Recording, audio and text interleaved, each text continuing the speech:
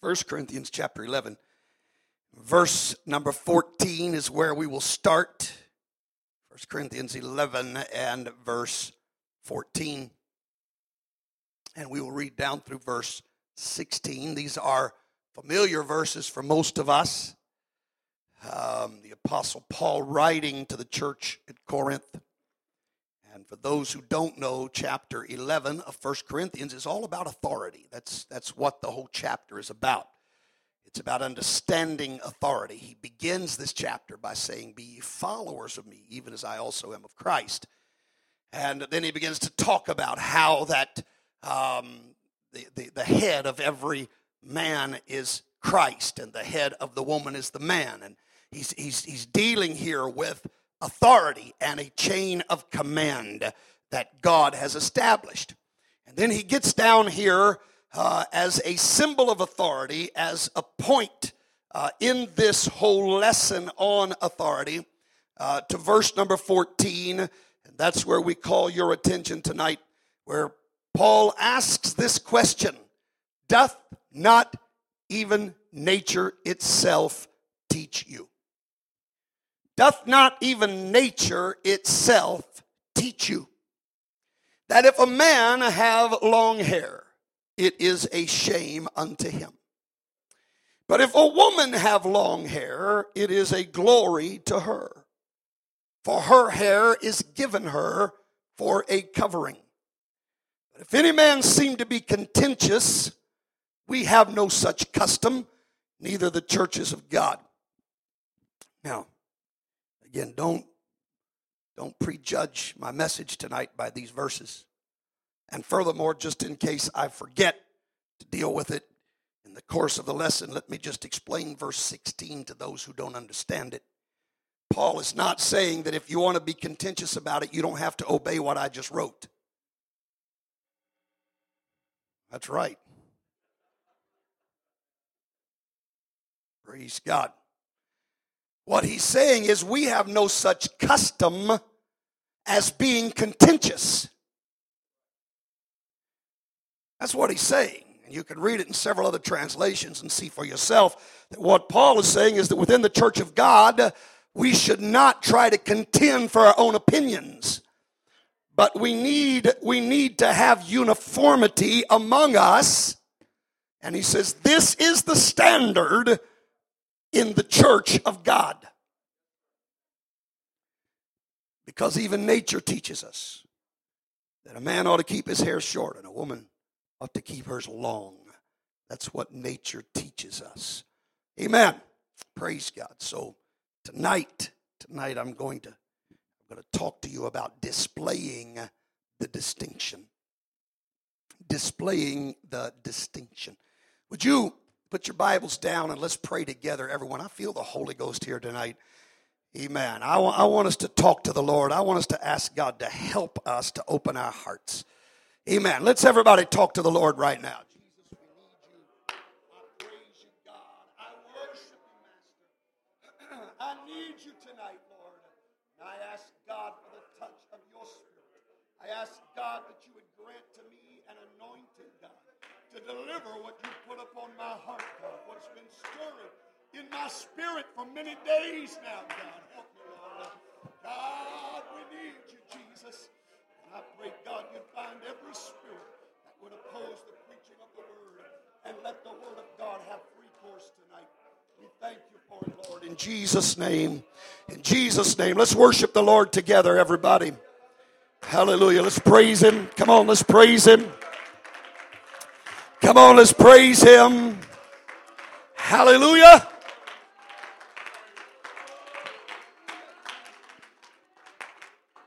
Praise God, praise God. God bless you. You may be seated. I want to start out tonight by just clarifying, perhaps qualifying some statements that I am about to make.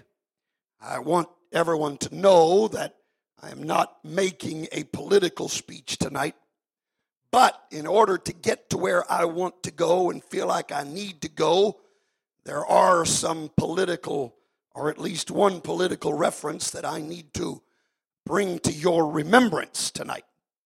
All right?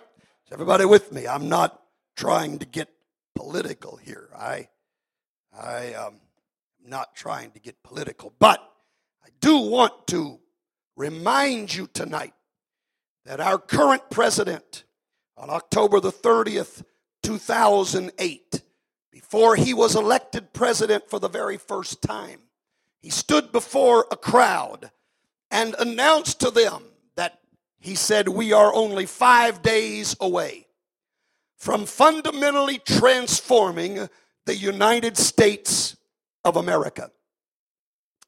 That's what he said. We're only 5 days away from fundamentally transforming the United States of America. Now, I don't know if you really understand what that means. The word fundamental deals with the foundation or the basis of a thing. When we talk about our fundamental beliefs or our fundamental rights, we are going all the way back to the foundation, to what everything is built upon. And he said that we are going to conduct a fundamental transformation. The word transformation, you understand, is different from the word restoration. He wasn't saying we're going to return this nation to what it was when it was founded. There's a difference between restoring something and transforming something. The word transformation means to change in form, to change in appearance, to change in structure or condition or nature or character. It means to convert into a different substance. And so what he promised America was that he was going to change the very foundation of this nation. Again, not restore it to what we were when we were founded. He said, "I'm going to fundamentally transform it." I'm going to tell you, there were some of us that recognized when he used that phrase that part of this transformation would be a push towards socialism. And we've watched that happen.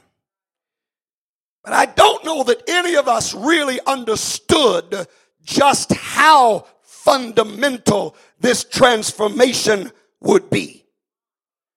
Because truly in the last 8 years, the America that I grew up in is no more. This is not the country into which I was born. I'm telling you, it's a different place. It's a different nation than what it used to be.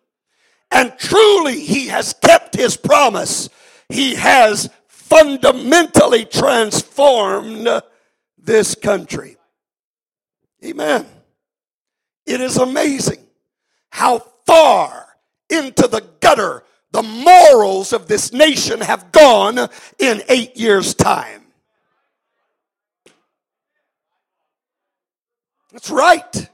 I'm telling you, we've gone a long ways down in less than a decade.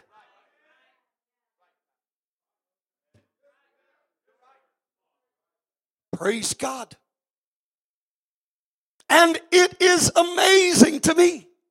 I made mention of this to someone just the other day, but it's amazing to me. It's only been 1 year since the Supreme Court decided that gay marriage should be legal in our nation. Only 1 year. And in 1 year's time, we have gone from gay marriage being legal to forcing us to allow men into women's restrooms. Now that's a big jump in 12 months. Stay with me for a few minutes. I'm going somewhere tonight. Now please understand this whole issue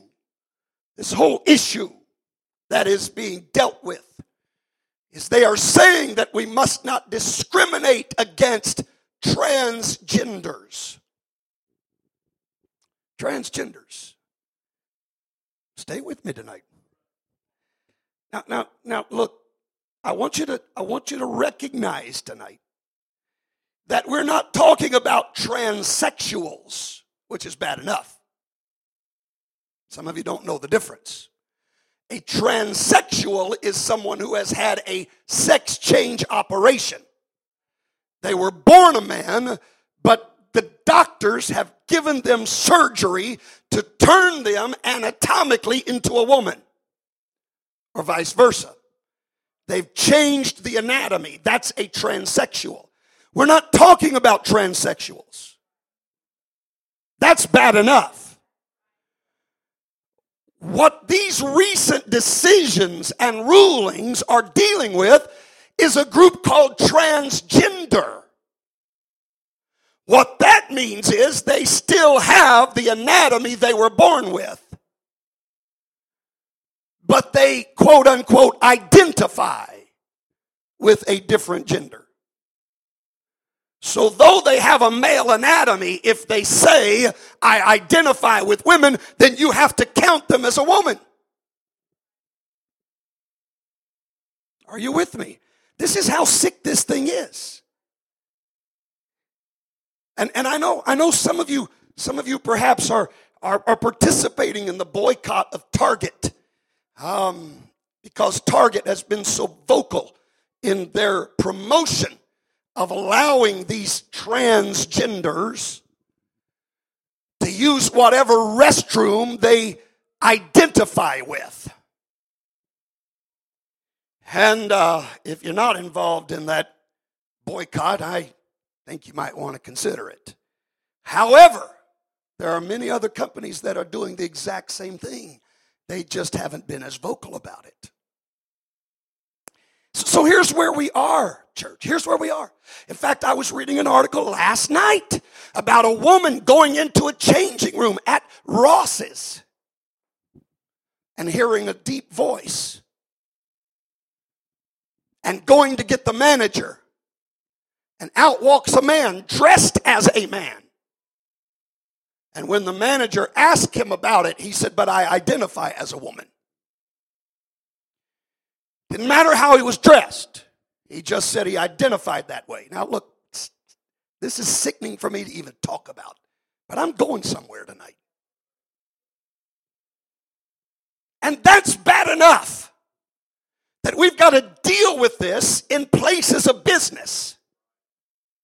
But then just a couple of weeks ago, this fundamental transformer issued an edict through the Justice Department that said every public school and every college has got to allow these perverts to go into whatever restroom they choose.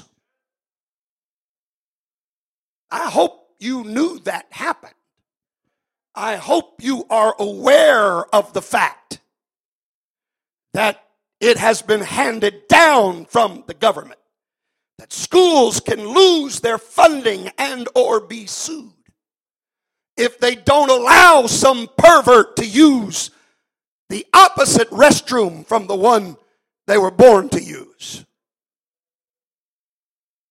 That's in the school districts. Now, I'm going to tell you something. I've read where, in fact, I was reading an article the other day where the superintendent of a school district in Texas came out and said, I don't care what the government says, we're not allowing it in our schools. And I say, thank God. And then I read where the governor of Texas said, it's not going to happen in our state.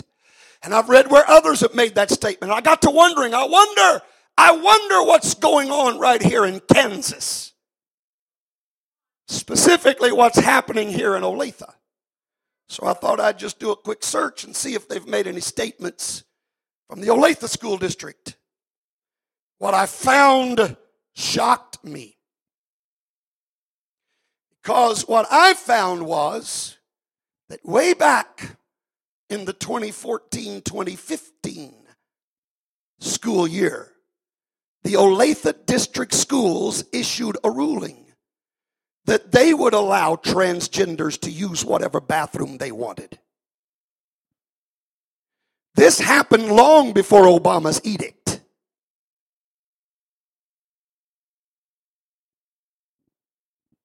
Some of you didn't know that was even going on. Right here in Olathe.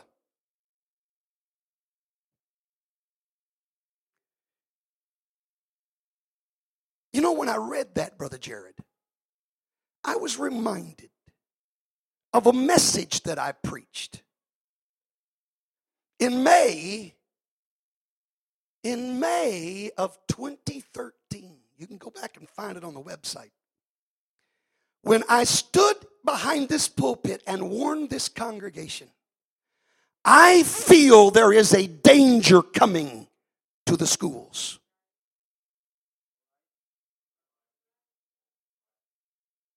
I didn't know that it would only be a matter of months before our own school district said that these perverts can go in whatever restroom they want.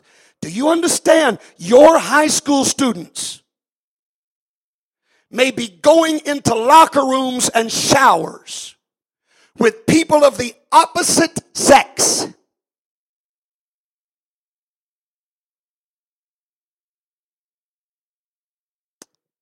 Well, you know, God doesn't miss it, does he? When God begins to put a sense of urgency and warning upon a preacher's heart, it pays us to sit up and take notice.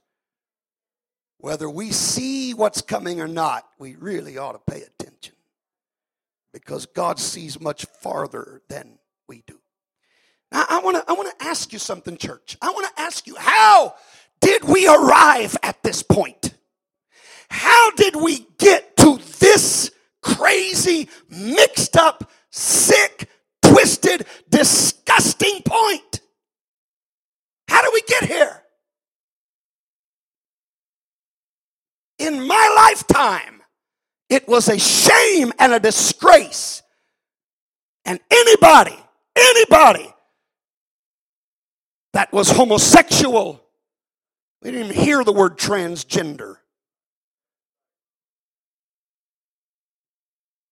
Those people stayed in the closets. They stayed hidden because it was a shame and a disgrace in my lifetime. And now it not only is not a disgrace, but we have got to bow to their wishes. How did we get here? How did we arrive at this place? How could we reach a point like this? Now, I said a while ago that we've gone downhill quickly, and I stand by that statement. However, I want to also say to you that there is another side to this coin, and that is, even though we have made this jump quickly in less than 12 months, we didn't arrive at this point quickly.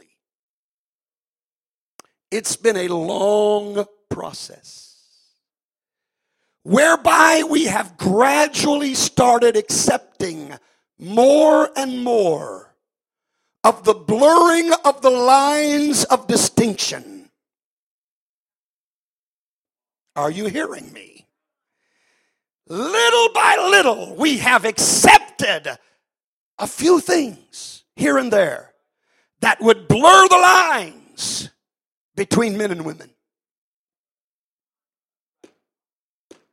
Now, let me I'm going to throw this out, and really doesn't have much to do with what I'm going to say tonight, but I'm going to tell you, there is an agenda behind all of this, and the agenda is chaos. That's the agenda. That's what they want. They want total chaos. They want absolute lawlessness. That's what they're striving for. They don't want anybody to have morals that would shame them away from doing whatever their wicked heart devises. But we've allowed them to get here because we have so gradually accepted these minor changes that would blur the lines that God created. Even in our text, let's read it again, Brother Jared. Even in our text, it is clear to me. While I'm not specifically at this moment going to deal with the meaning of these verses, I do want to just point out the principle behind these verses in 1 Corinthians chapter 11 and verses 14 and 15. Listen to what Paul says. Doth not even nature itself teach Doesn't you even nature teach you that if a man have long hair, it is a shame unto him? But if a woman have long hair, it is a glory to her. For her hair is given her for a covering. Now I'm not going to get into right now what these verses mean specifically, but I do want to say this. It ought to be obvious from reading these two verses that what Paul is telling us is there should be a distinction between men and women. There ought to be a difference between men and women. And it ought to be a visible difference. Because he's saying there's one standard for the men, and there's a totally different standard, the exact opposite for women. That's what he said. Now look, Jesus himself confirmed that God wants a distinction. Mark chapter 10, verse 6. Listen to this. It's a simple statement, but listen to what he says. But from the beginning of the creation, God made them. God made them male and female. In the very beginning, God said there are two sexes. That's it. There's nothing in between. You're either male or you're female, and there ought to be a difference between the two. God didn't want them to be the same. God didn't want them to look the same. That's why God didn't create two men in the garden. From the very beginning, God determined that there would be two, and that those two should be different.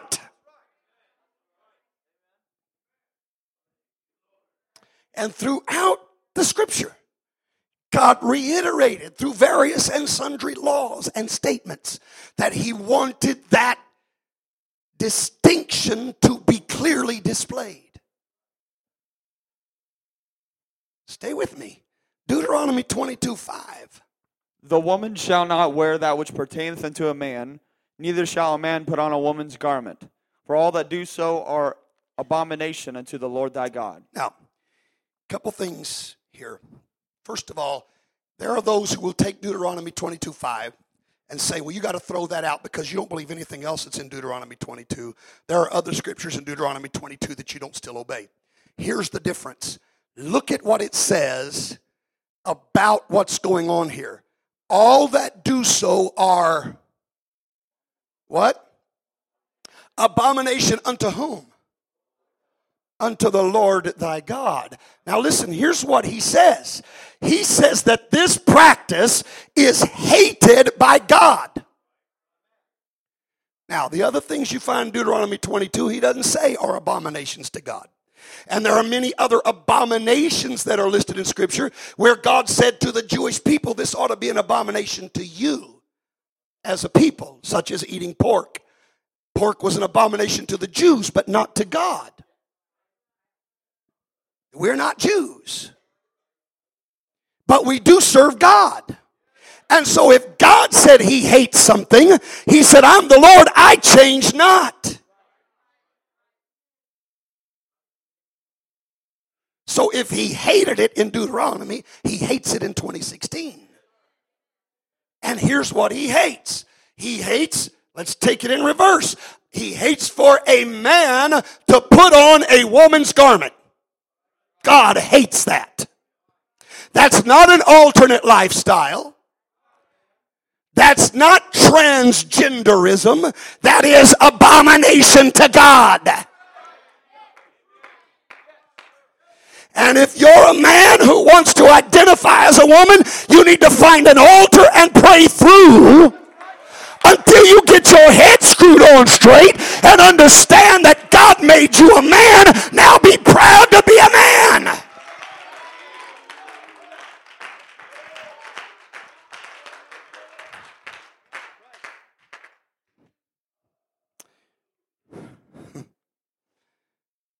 So a man cannot put on a woman's garment. And neither, he says, a woman shall not wear. Now, do you notice a difference between what he says about the men and what he says about the women? Because for the men, he says, don't put on a woman's garment. But for the women, he doesn't say, don't put on a man's garment. He said, don't put on what pertains to a man. Don't put on what seems to be manly. Don't put on what would give the appearance of manliness. That's what he said. I didn't write the scripture. I'm just telling you what the Bible says. A man cannot put on a woman's garment, but a woman is not to even put on anything that resembles a man's clothing. Well, now look, I hate to keep saying this, but I'm going somewhere, so ride with me here tonight. This is not even really my message. All of this is just the introduction. I'm going somewhere else tonight, but it's going to be a very long introduction, and then the meat of the message will be a whole lot more abbreviated, all right? So just endure the introduction. But I'm talking about how we arrived at a place where America could not only be comfortable with, but require that we allow men to dress as women and women to dress as men. How did we reach that point where we're requiring that we allow that now? I'm going to tell you, it's been a gradual process, but we have come little by little to accept the crossing of lines from the way that women look and the way that men look. Slowly crossing the lines. I went back and looked this up because I don't think we realize just how recently women have started wearing pants. I don't think we realize this really is a recent thing when you consider the history of mankind. This is what I found, that it has only been since the mid-20th century. That's not that long ago. That's about 60 years ago. The mid-20th century that it started becoming common practice for women to put on pants. Prior to that time, it was not acceptable to society. In fact, in 1919, there was a woman in Puerto Rico who challenged mainstream society by becoming the first woman in Puerto Rico to wear pants in public. That was in 1919, less than 100 years ago. Now, she was sent to jail for doing it because it was considered to be a crime at that time. It was in the 1960s that women were encouraged to wear pants as a fashion item. And that led to the era of pantsuits and then designer jeans and the gradual erosion of social prohibitions against girls and women wearing trousers in schools, workplaces, and places of worship. It was 1969 when Representative Charlotte Reed from Illinois became the first woman to wear pants in the U.S. Congress. 1969. First time it happened in Congress. Stay with me. Pat Nixon was the first American first lady to wear pants in public. Pat Nixon. That's during my lifetime. 1989, California State Senator Rebecca Morgan became the first woman to wear trousers in a U.S. state senate. And let me tell you this, the first lady to ever have her portrait done in pants was Hillary Clinton. The first lady. Up until that time, no first lady in the history of the United States had her picture made in pants.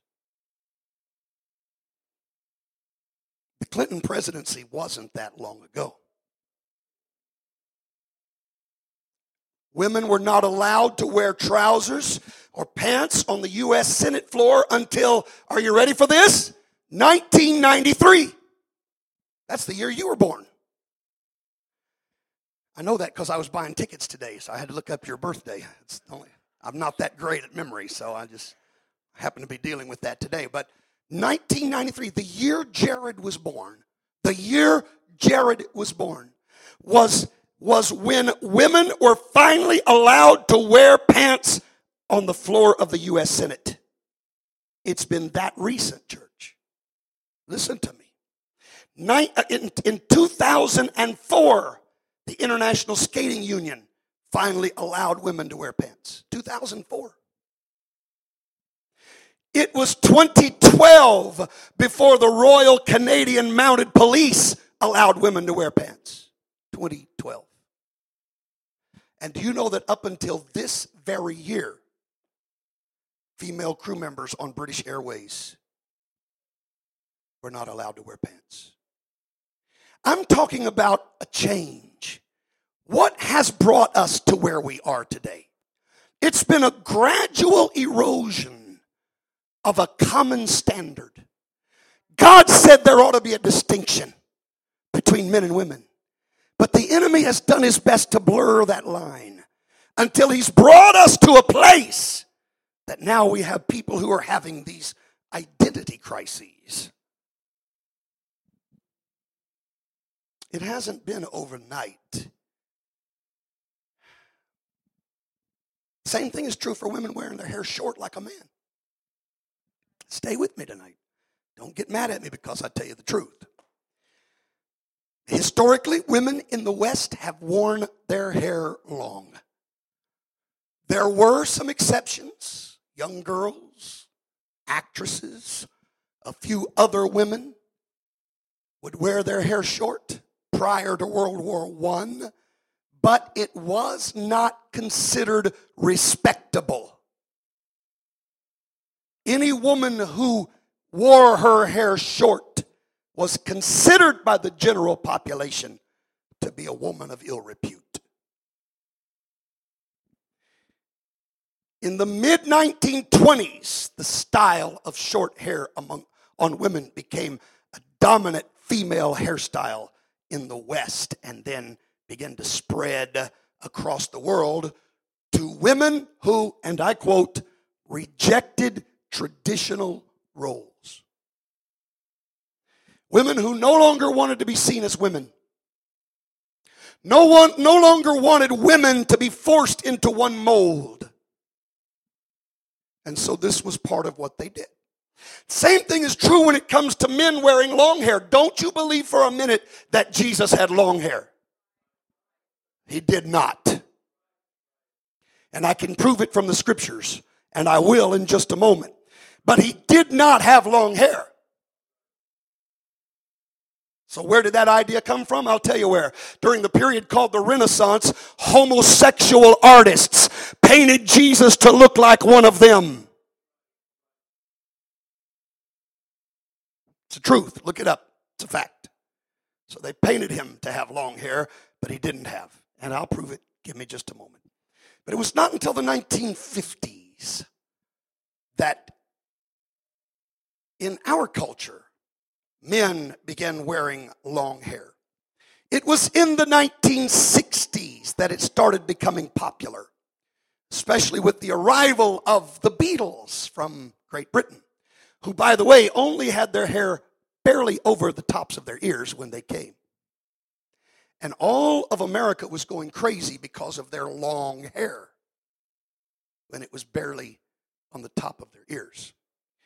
But eventually, men began to grow it longer and longer until during that social revolution of the 60s, men decided just to let it grow unchecked. It was a symbol of protest against authority.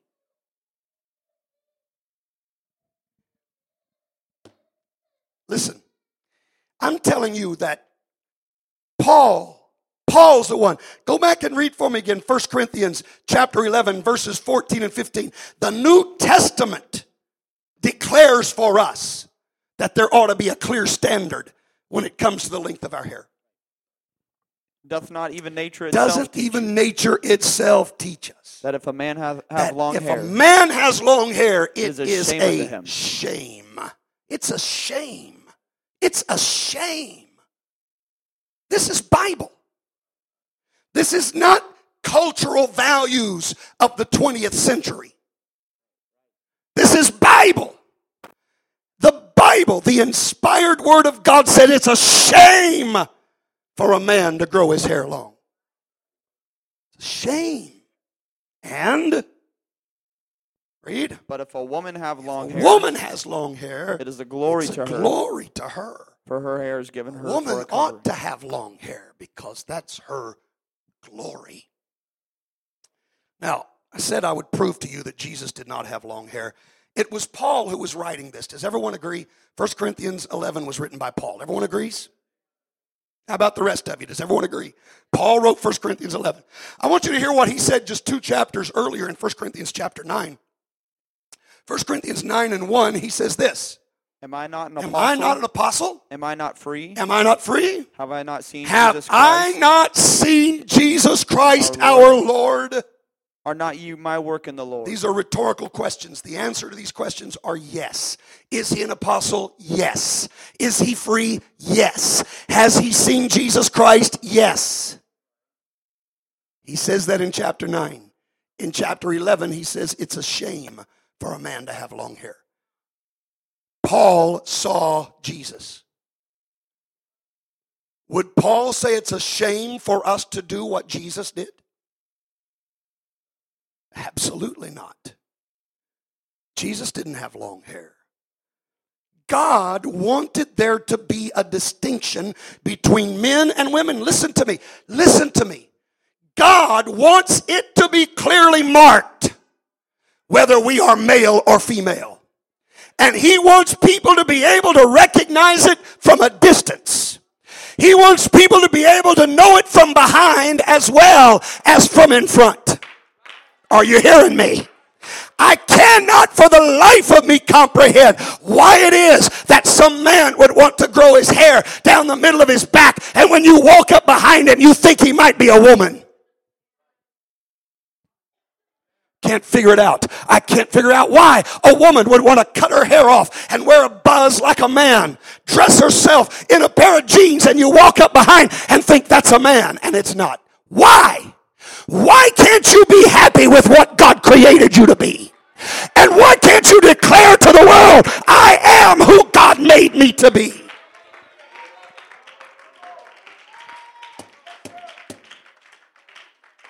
We ought to be thankful for the gender God gave us, and we ought to dress and act accordingly.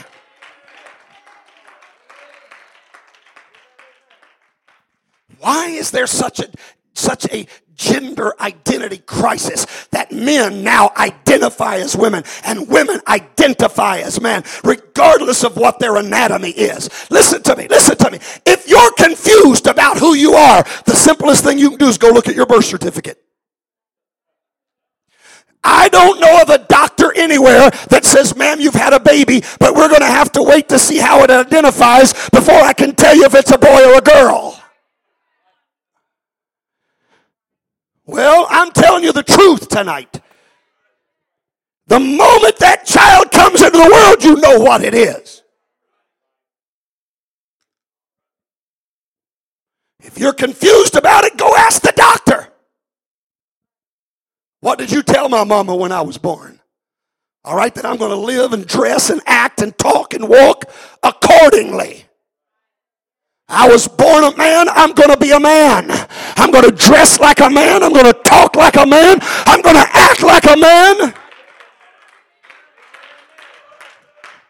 If you're born a woman, then act like a woman. Dress like a woman. Talk like a woman.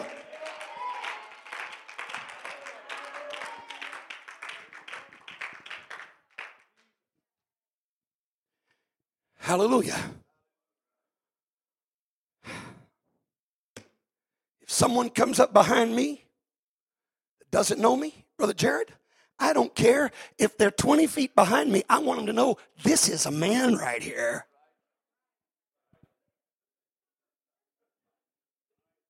Hello? If they're standing off at a distance and they see my wife from the back, I want them to know that's a woman right there. I don't want there to be any question. I want it to be clear. I want to display the distinction that God intended.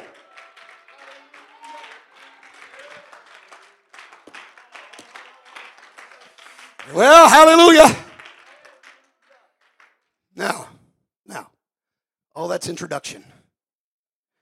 Now let me get to what's really stirring on my heart. Not only is the world confused about their identity, men wondering if they're women and women wondering if they're men dressing like women and women dressing like men. Not only is the world confused, but I'm finding out in many apostolic churches, there are people sitting on pews that are evidently confused. Not about what gender they are, but there's too many apostolics that want to try to dress like they're not apostolic. They want to try to act like they're not apostolic. Well, you're not quite with me like you were a while ago, but I'm telling you the truth. I'm concerned about what I'm seeing. Thank God we don't have the problem in this church, but I'm telling you it is out there. And the more we go off to meetings and the more that the world becomes smaller and smaller, we're going to see it more and more. But I want New Life Pentecostal Church to understand this. There is a distinction between a saint and a sinner. And I want the whole world to know. I want us to display the distinction gladly.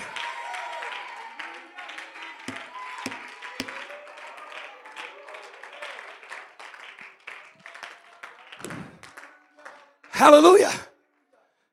I'm telling you, it bothers me. It bothers me that we decide our hairstyle based on what Hollywood says is fashionable.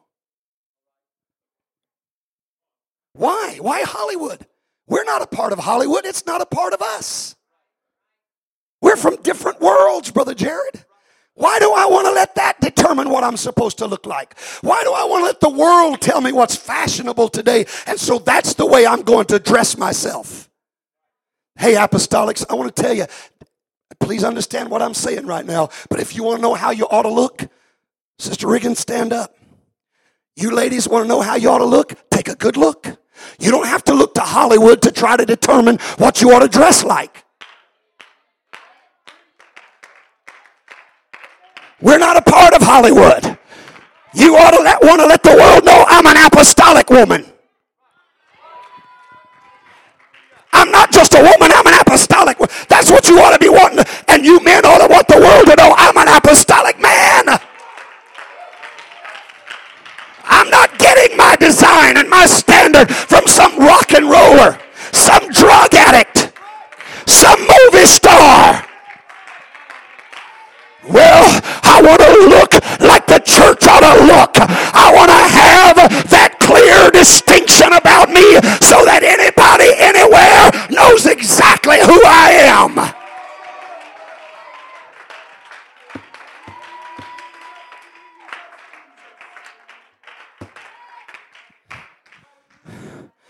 I'm telling the transgender, go look at your birth certificate. And I'm telling the saints, go look at your birth certificate. You were born into the kingdom of God. We are not of this world.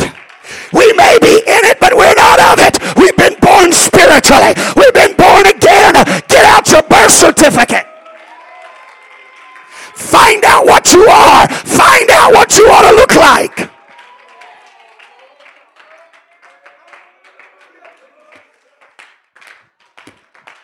First Corinthians 6, verses 17 and 18.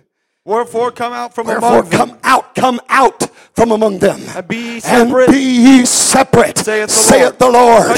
Touch not the unclean thing, and I will receive you, and will be a father unto you. Ye shall be my sons and daughters. Now wait a minute. He says here, if you want to call me daddy,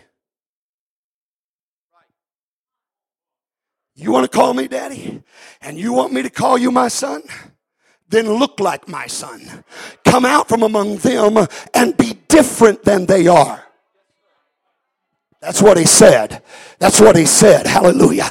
Amen. Just as God wants there to be a clear, visible distinction between men and women, so he wants there to be a clear, visible distinction between the church and the world.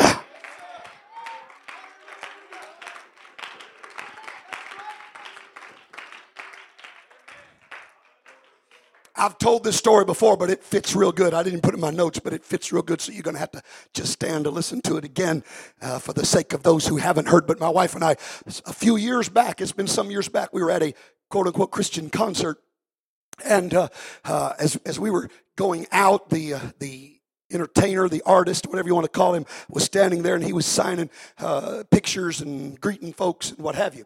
And as my wife and I walked past, he stopped us and said, "Y'all are apostolic, aren't you?" I smiled and said, "How did you know?" He said, "You just got that look about you."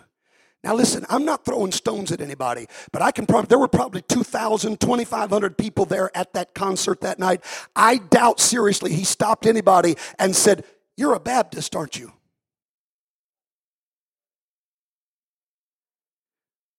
"You're a Methodist, aren't you?"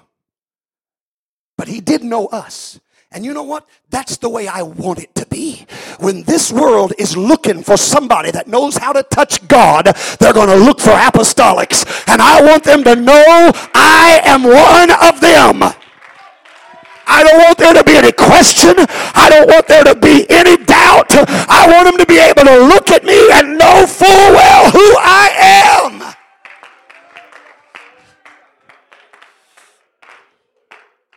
All right. I promised you the meat of the message would not be as long, and I'm going to keep my promise tonight, but I didn't say that it would be non-existent, so you got to give me a couple more minutes anyhow. Hallelujah. Now, look, anytime we get to preaching about outward holiness standards, somebody always says, "Well, God looks on the heart." Well, you know, let's look at that verse of Scripture for just a minute, because you are misapplying the Word of God. 1 Samuel chapter 16 and verse 7. But the Lord said unto Samuel, Look not on his countenance. Look not on his countenance. Nor on the height Look of his not stature. not on his clothes. He didn't say anything about his clothes. He said his countenance, his facial features. Read. Or on the height of his stature. Don't look at how tall he is. Because I have refused Because him. I've refused him. For the Lord seeth not Because as man God seeth. doesn't see what? As man seeth. As man seeth. Everyone say, as man seeth. God doesn't see as man seeth. For man looketh on Man the looks outward on appearance. the outward appearance. But the Lord looketh on the heart. Now, this whole passage has nothing to do with outward holiness standards. It has everything to do with the choosing of a king. The first king of Israel was Saul, who stood head and shoulders above the rest. And now the prophet is looking for a replacement for Saul, so what does he do? He looks for somebody built like Saul. And God said, don't do that. Because when it comes to looking for a king, I don't care what he looks like. That's the way you're looking at it, but it's not the way I'm looking at it. We've already picked a man who looked like a warrior, and he failed. So now we're going to pick somebody whose heart is right, and only God knows the heart. So he's not saying that he doesn't care about the outside. He's saying he doesn't pick people based on their physical appearance. But don't think for a minute that God doesn't care. I'm going to tell you the fact is, holiness, this distinction between us and the world, is a vital part of our worship to God. Psalm 29 verse 2. Give unto the Lord the glory due unto his name. Worship the Lord. Worship the Lord in the beauty of in holiness. the beauty of holiness. Listen, worship is not just raising our hands, running the aisles, jumping up and down. But worship is the way we dress. It's the way we walk. It's the way we talk. It's the fact that we are separate from the rest of the world. We don't think like them. We don't act like them. We don't go where they go. We don't do what they do. That's the way we worship God every day. Psalm 96 and 9 repeats this. Oh, worship the Lord. Oh, worship the Lord. In the beauty of holiness. In the beauty of holiness. Fear before him all the earth. Hallelujah. God does care. God does care about how we look. It does matter to God. God wants there to be a distinction. But let me tell you, even if we were to accept your faulty premise that God doesn't care, I want to tell you, we've still got more than enough reason to be separate from this world. Because 1 Samuel 16:7, you repeated it, said, man looketh on the outward appearance. Who are we trying to reach? Men. How are they going? They can't see your heart. They don't know what's in your heart. There's only one way that people can look and determine whether we are saved or not saved, and that's by looking at the outside. Well, I'm going to tell you something. If I'm ever out here on the street and I get in trouble, you know what I'm going to do? I'm going to look for somebody in a blue uniform. You know why they wear that blue uniform? So that anybody and everybody can know I'm an officer of the law. I want anybody in trouble to know exactly who I am. Hello? Well, praise God. When I go into the hospital, I want to be able to tell the difference between the doctor and the janitor. Well, if the doctor started dressing like a janitor and the janitor started dressing like a doctor, but you see, we can tell by looking at the outside. Are you hearing me tonight? The same thing is true when somebody in this world reaches a crisis in their life and they've got a problem and they need somebody to pray for them. I want them to be able to look. They can't see my heart, but I want them to be able to take a look at me and say there's something different about his appearance. That must be one of them. Hey, listen, I am proud to be a part of New Life Pentecostal Church. I don't mind wearing the uniform. I want the world to know this is where I go.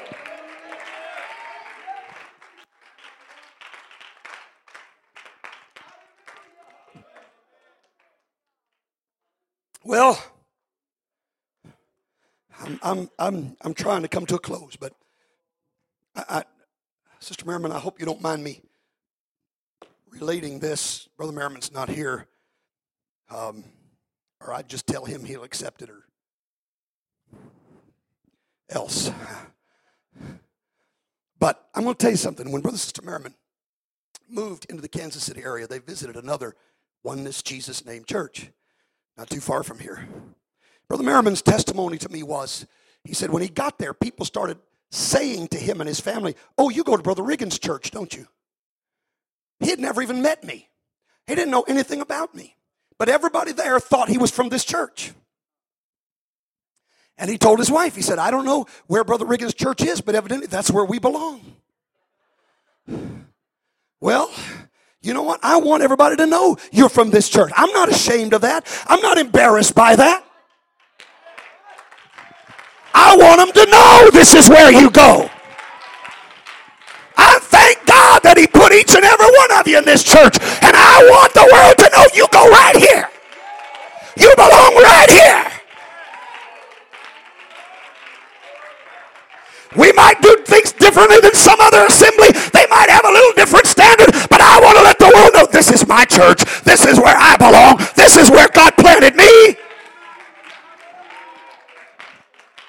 Well, hallelujah.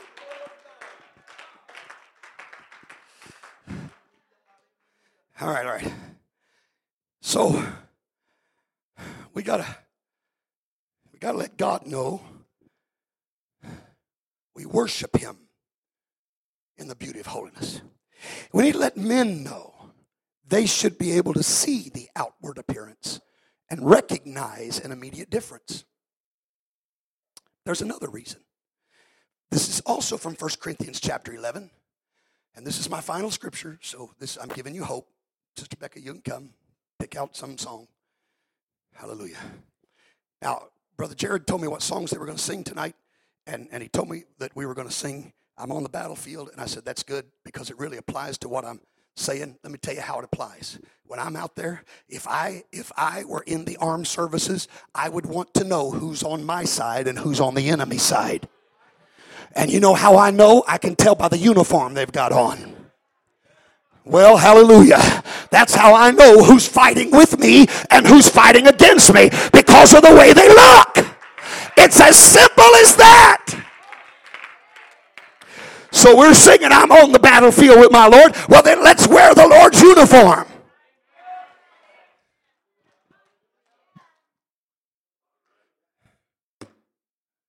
Be a part of the New Life Battalion. Praise God. Hallelujah.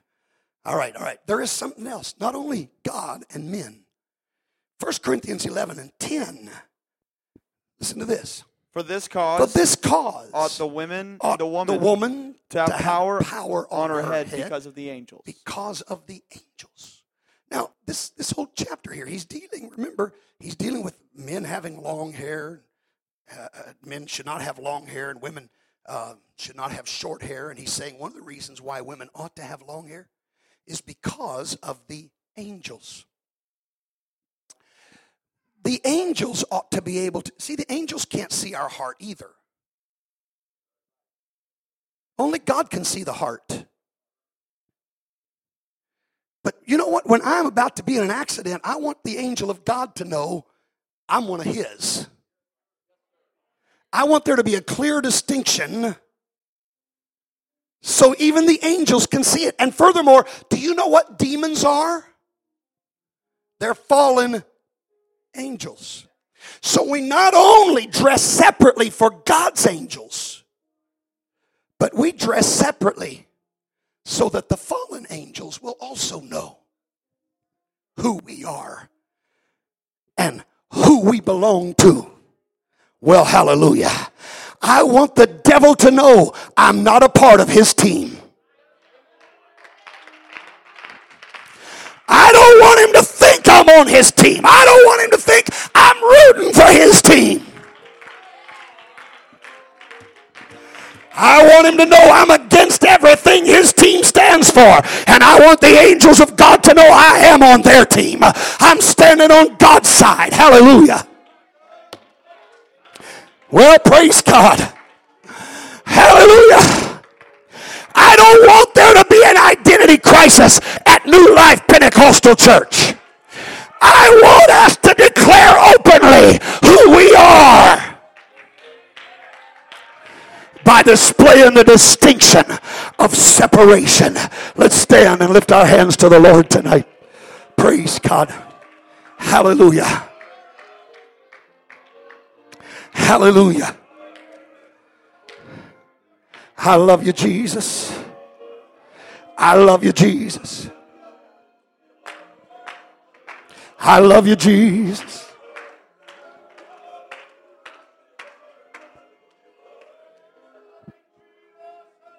Oh, hallelujah. Praise God, praise God. Come on, I want to be separate. I want to be separate. I want to be separate for God's sake, for man's sake, for the angel's sake, and for the devil's sake. I want to be separate. I want it to be clear whose side I'm fighting on. Anybody else feel that way tonight? I want to display the distinction. Well, hallelujah. I don't want anybody wondering. I don't want them wondering if I'm a man. And I don't want them wondering if I'm a sinner. Hallelujah. Praise God. I don't want them wondering. I want to declare it. I want to make the distinction and make it obvious. Oh, let's praise him one more time. Hallelujah.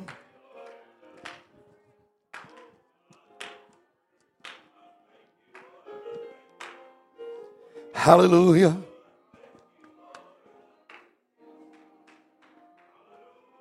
I love you, Jesus. I love you, Jesus. I love you, Jesus.